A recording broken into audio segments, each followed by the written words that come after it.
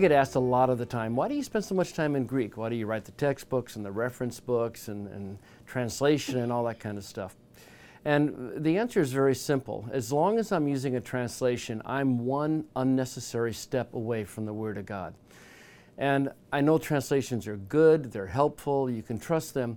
But for me and my personality, I wanted to get past that and to get one step closer to the Lord's actual words. When I preach, I get to a point where I'm comfortable saying, "Thus saith the Lord."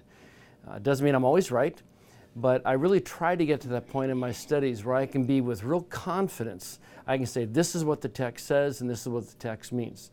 Now, like I say, sometimes I'm not right and I've had to come back the next Sunday and say, hey, I changed my mind on something. But for the most part, what Greek does is give me the confidence to stand in the pulpit and say, "Thus saith the Lord." And I'm very, very thankful for that. I'm not actually naturally given the languages. I don't think many people realize that. My kids are. They came home the first day from Spanish class, just blah, blah, blah, blah, just Spanish, Spanish, Spanish. But how did you learn all that stuff so fast? And they're just good at it. I have a struggle at languages. It's just a little harder for me. But what I found is that as I took the time and as I worked through the language, that I was gaining a confidence not just in the language, but in my understanding of the text. And I really encourage people to, especially if you're going to have pulpit ministry, you have to be familiar. You have to be able to get to the Greek at least to some level.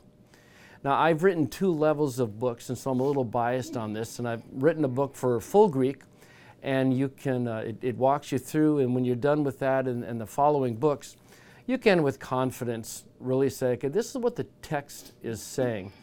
I've written another series of books for, it's called Greek for the Rest of Us, where you're learning just enough Greek to use the tools intelligently. There's a real problem of abuse when you give someone a concordance and they can see the Greek or Hebrew word behind the English, or they can do a mouse over in their software program and they can see what the Greek or Hebrew is. And I remember going to, I won't say where, I went to church, but in seminary, I attended a church, and I'd had, at that point, 3 years of Greek. And I eventually had to leave the church because it seems that every time the pastor said, "the Greek says," he wasn't right. And that's a scary thing of giving people tools. And in fact, it took me quite a while to decide even if I was going to write those tools for lay people. And I finally did.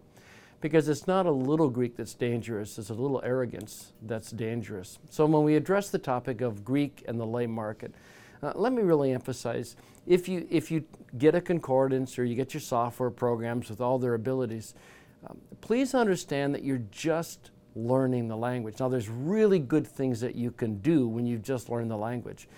You can study the word, the concept of love in the Bible, or you can actually look at the Greek word that's being used in the verse you're looking at and study what that word specifically means. And I mean, there's great joy in that and confidence in your Bible studies and whatnot. But you need to remember that you're just learning the language. And languages are complicated. They are difficult. They are nuanced. They are subtle in ways that until I became a translator, I really didn't appreciate. But you need to just be so careful at saying, well, the Greek says this, and therefore my interpretation must be right, and you must believe me, kind of stuff. And that's just not a helpful way to do ministry. Everyone who's watching this can learn to find out what the Greek word behind the English is and what that word means. You never have to use an English word study ever again. I mean, I promise you, I've taught this enough times, everybody can get it.